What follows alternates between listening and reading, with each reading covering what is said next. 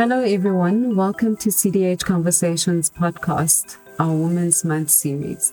I am Tabitha Rajab, and today we speak to Megan Rodgers. Megan is the director and head of the oil and gas sector. Thanks for joining us, Megan. Thank you. Thank you so much for having me. Happy to be here. Oh, great. So let's get straight into it. Take us through your journey of becoming a lawyer. So I completed my LLB and LLM degrees at the University of the Western Cape many years ago. And then whilst completing my LLM degree, I took up a graduate lecturing assistant position at the University of the Western Cape. So I lectured for a while whilst doing my master's degree and then moved into the corporate world by doing my articles at Bowman. And I stayed there for a few years before settling off to establish a niche oil and gas practice on my own with a business partner.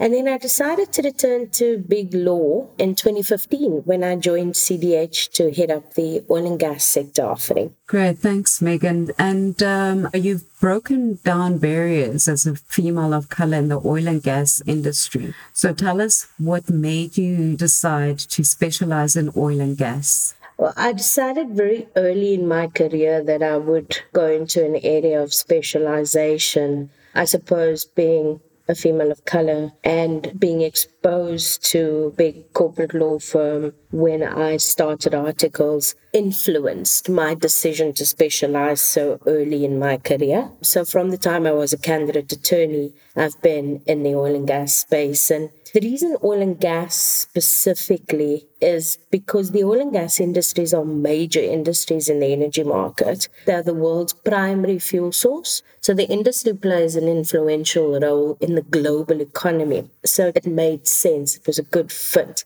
Then, of course, it's a very technical industry. So I found that if I committed, I would constantly be learning. There'd be something new to learn every day. I mean, one of the most significant things about oil is that it's probably one of the most important commodities in the world. Petroleum products can be found in everything. PPE, plastics, chemicals, fertilizers, aspirin, clothing. It has a big footprint in our day-to-day lives. And that was quite fascinating to me, the way that the industry sits in the context of, our day-to-day lives and engagements. So it really drew me in. It was a big pull factor for me. And as an oil and gas lawyer, what I've gained from working in the upstream oil and gas space is developing a skill set which is essentially cross-border and translatable. So I've had the opportunity to work in jurisdictions and on transactions in over 13 countries, both on M&A work as well as oil and gas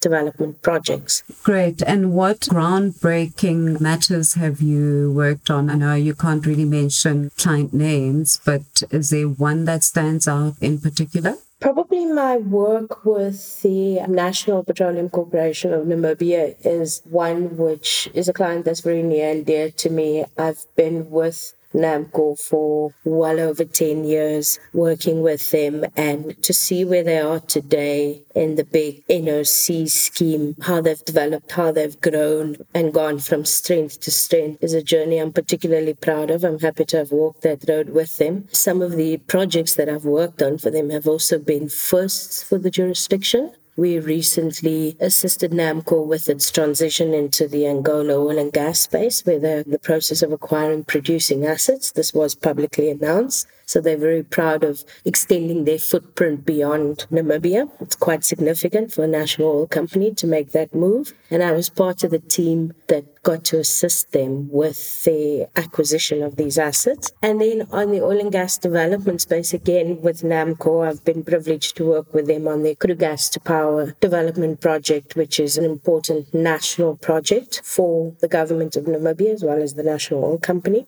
So those are the areas, cutting edge, sort of first mover types of transactions and projects that I've been involved with from a Namibia perspective in particular. And of course in South Africa as well, We have, as CDH, a good body of oil and gas clients who are also doing industry firsts in the jurisdiction. So it's a very exciting time, both from a Namibia perspective and from a South Africa perspective. And our clients keep us well engaged, very busy, and of course at the forefront of revolutionary steps in the sector. Thanks, Megan. Those sound like really groundbreaking projects, and hopefully we can get you back here to tell us more and update us on what's happening in that front. And you regularly attend and speak at webinars, and you recently attended the Namibia Hydrogen Conference. Can you tell us about the conference, and can you share any outcomes from the conference? So actually, one of my more recent speaking engagements was yesterday for the Department of Mineral Resources and Energy and the Department of Forestry and Fisheries in South Africa. So perhaps before I dive into the Namibia conference, I'll tell you a bit about that.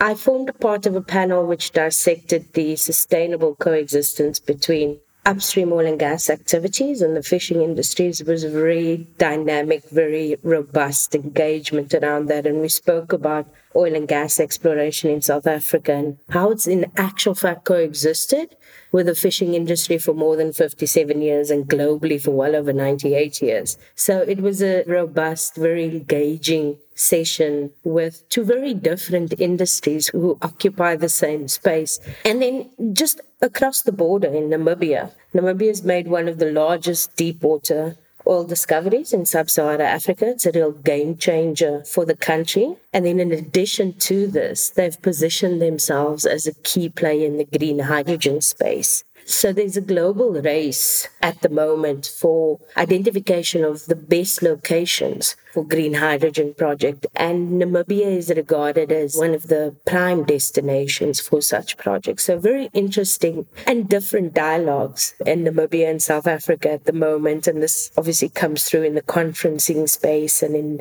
the public engagement space. Namibia has displayed a commendable level of innovation around green hydrogen, and they geared to unlock new opportunities in relation to industrialization, creation of employment, from combining the local and international private sectors. There are 4 green hydrogen pilot projects in Namibia, which will get funding from the German government, and the funding totals approximately 30 million euros. So that was announced at the conference. And what the projects are actually entail is what we call a hydrogen dual fuel locomotive pilot. And there's also going to be refueling stations in Walvis Bay and an agricultural and port applications for green hydrogen. So a very diverse energy mix coming from Namibia in particular. Of course, South Africa is always focused on an energy mix and is working hard to ensure energy security through an energy mix. And when we talk about energy mix, we talk about hydrogen, we talk about gas, we talk about oil. Coal still remains a very important energy source for South Africa. But we see transitions into gas and green hydrogen as mechanisms to balance our carbon footprint. So I see a lot of collaboration. I see the potential for collaboration between Namibia and South Africa as we take on climate change challenges and as we develop these new and exciting projects, both in the oil space and in the green hydrogen space. So that's topical at the moment. Thanks, Megan. What would you say to a young woman wanting to pursue a career path in your area of specialization? I think the first message would be when there's no seat at the table, you need to make a bigger table. If you're passionate about an area of specialization, be it oil and gas or a new venture, you have to sign up for that inconvenience and discomfort and also the learning that comes with it. So you have to plan to be there and work to earn your place there. But one of the greatest lessons I've learned on my journey is to give myself permission to learn every day and also then to make mistakes every day. But ultimately, my advice would be your authentic self, stay focused, and be clear about your goals. Great. Thanks, Megan. So finally, just to touch on your personal side, what are your interests outside your successful law career? I enjoy a good book. And most of the time, that good book ends up being a good book about the development of oil and the energy sector. So not too far removed from my professional life. But I also enjoy quality time with my family. That is probably where I spend most of my time outside of work and outside of the professional spaces with family.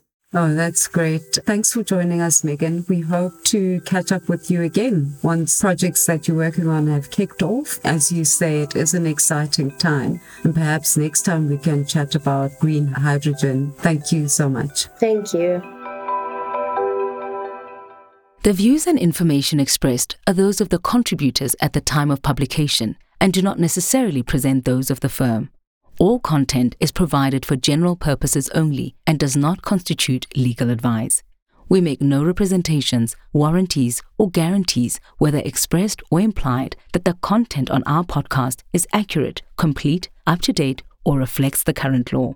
We accept no responsibility for any loss or damage, whether direct or consequential, arising from reliance on the information which is presented here.